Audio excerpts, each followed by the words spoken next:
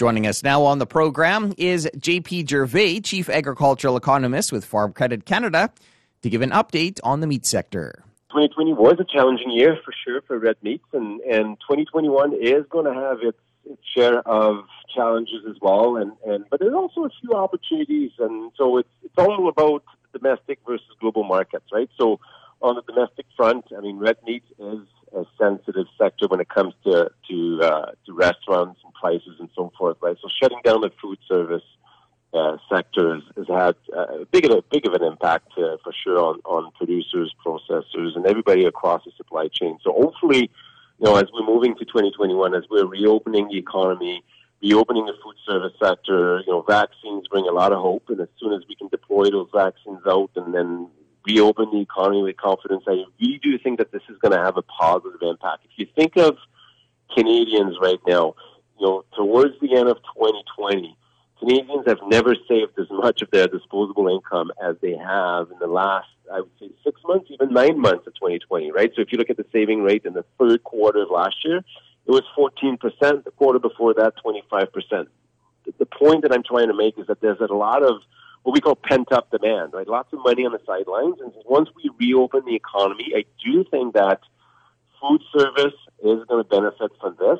And that's going to trickle down all the way down to up to the farm. I do think that this is going to be a big benefit once we are finally reopening the economy. I think there's light at the end of the tunnel. So I think that would be number one, the domestic market. And then once it reopens, I do think that, consumers will want to splurge, and I do think that, travel is not going to be the first thing that they have in mind, and I do think that, hospitality and the food service overall is going to benefit from this.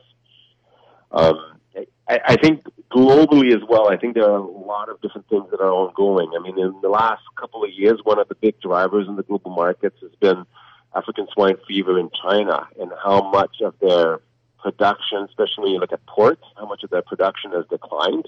And yes, they're a big consumer of pork, not so much for beef, but they did try to source proteins from different sectors, right? So poultry imports, beef imports, and of course pork imports as well have been going up as well in China.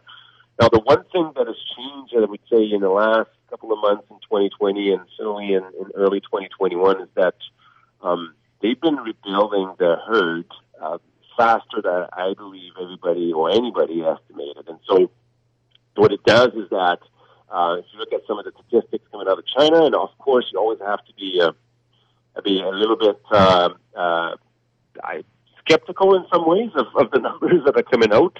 But I think, all different sources and data that we have point out to rebuild that is a little bit faster than what we thought. And so this could actually have an impact on the global demand for proteins, as well as the fact that if you think of pork, for example, we still have a few processors in Canada, well, quite a few actually, that are not yet licensed to export to China because of COVID-19 and the spread of disease within the plants. And so all of that together, I think it raises a few question marks around the strength of the export market, especially if China is able to rebuild. And strong sign of their rebuild is actually the amount of feed grains that they're importing right now. So overall, I think it's important to keep an eye on this. And then finally, I would say the third factor would be what's going on in grain markets, in grains and oilseeds. And so some of the appreciation that we've seen in late 2020 is obviously continuing into 2021.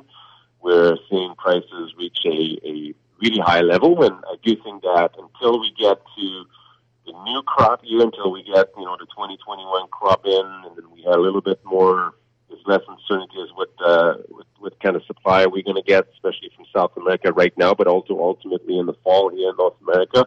I do think that might be a few upward pressures on prices, and so that's going to challenge profit margins as well for livestock producers. So I would say on the demand side, look at the domestic market reopening, global market, the big unknown as to what kind of strength is there going to be for red meats, as well as feed costs when it comes to profitability. That was JP Gervais, Chief Agricultural Economist with Farm Credit Canada.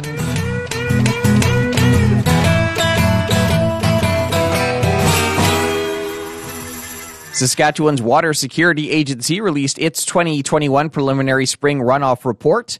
Glendalee Allen Vossler talked with spokesman Patrick Boyle about the conditions this year. Patrick, set the stage for us. Take us through the report, if you will. Our preliminary look at things has some varying conditions across the province. And if you're kind of looking at the central to southern part of Saskatchewan, pretty dry conditions. And probably most producers in those areas can tell you that right away. And we're looking at that, below normal to well below normal runoff this year. And that's due largely because of our summer and fall moisture conditions going into winter freeze up here at the end of 2020, and didn't see a lot of precipitation in summer and fall in a lot of those areas. There's a small pocket there down in the southwest that did see a little bit more than others, but for the most part, those regions are fairly dry. And then, if you go to the northwest and northeast part of the province, it's a little different, where they saw, more moisture in the summer and fall, and some areas saw some flooding, and in the far north, there's a significant amount of precipitation. So you kind of have a mixed bag of everything in the province right now.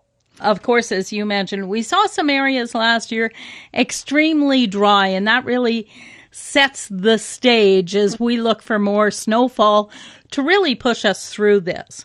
This is our initial look at it, and we look at the snowpack, and the snowpack is generally, below to near normal in a lot of areas in the southern part of the province. And having said that, the caveat, and nobody likes to hear this, Glenda Lee, is that we do still have 8 to 10 weeks of winter.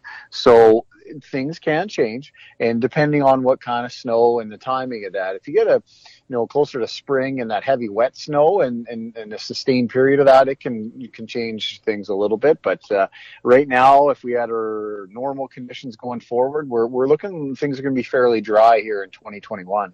Below normal runoff around Melfort, Saskatoon areas. They didn't get the precipitation that some of those areas in the northwest or northeast did, so they're fairly dry in those regions too, and looking at a below normal situation right now. So we're looking at that, and we'll be doing more snow surveys in a lot of these areas to try to firm up that as we get into our first official forecast in March. The area around central and southeastern Saskatchewan even drier than the southwest.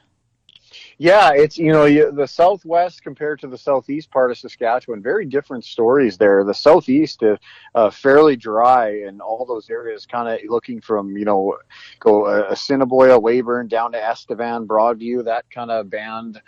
Very dry conditions in a lot of the southeast corner, and just didn't get that precipitation in the summer and fall that, we normally do. That's Patrick Boyle, a spokesperson with the Water Security Agency. For Golden West, I'm Glenda Lee Allen Vossler. That's it for the Prairie Ag Wire for today. If you have any questions or opinions to share, send them to us by email, thefarmdesk@goldenwest.ca. On behalf of Glenda Lee Allen Vossler, I'm Corey Canute. Thanks for listening and have a great afternoon. The Prairie Ag Wire will return tomorrow on the Golden West Farm Network.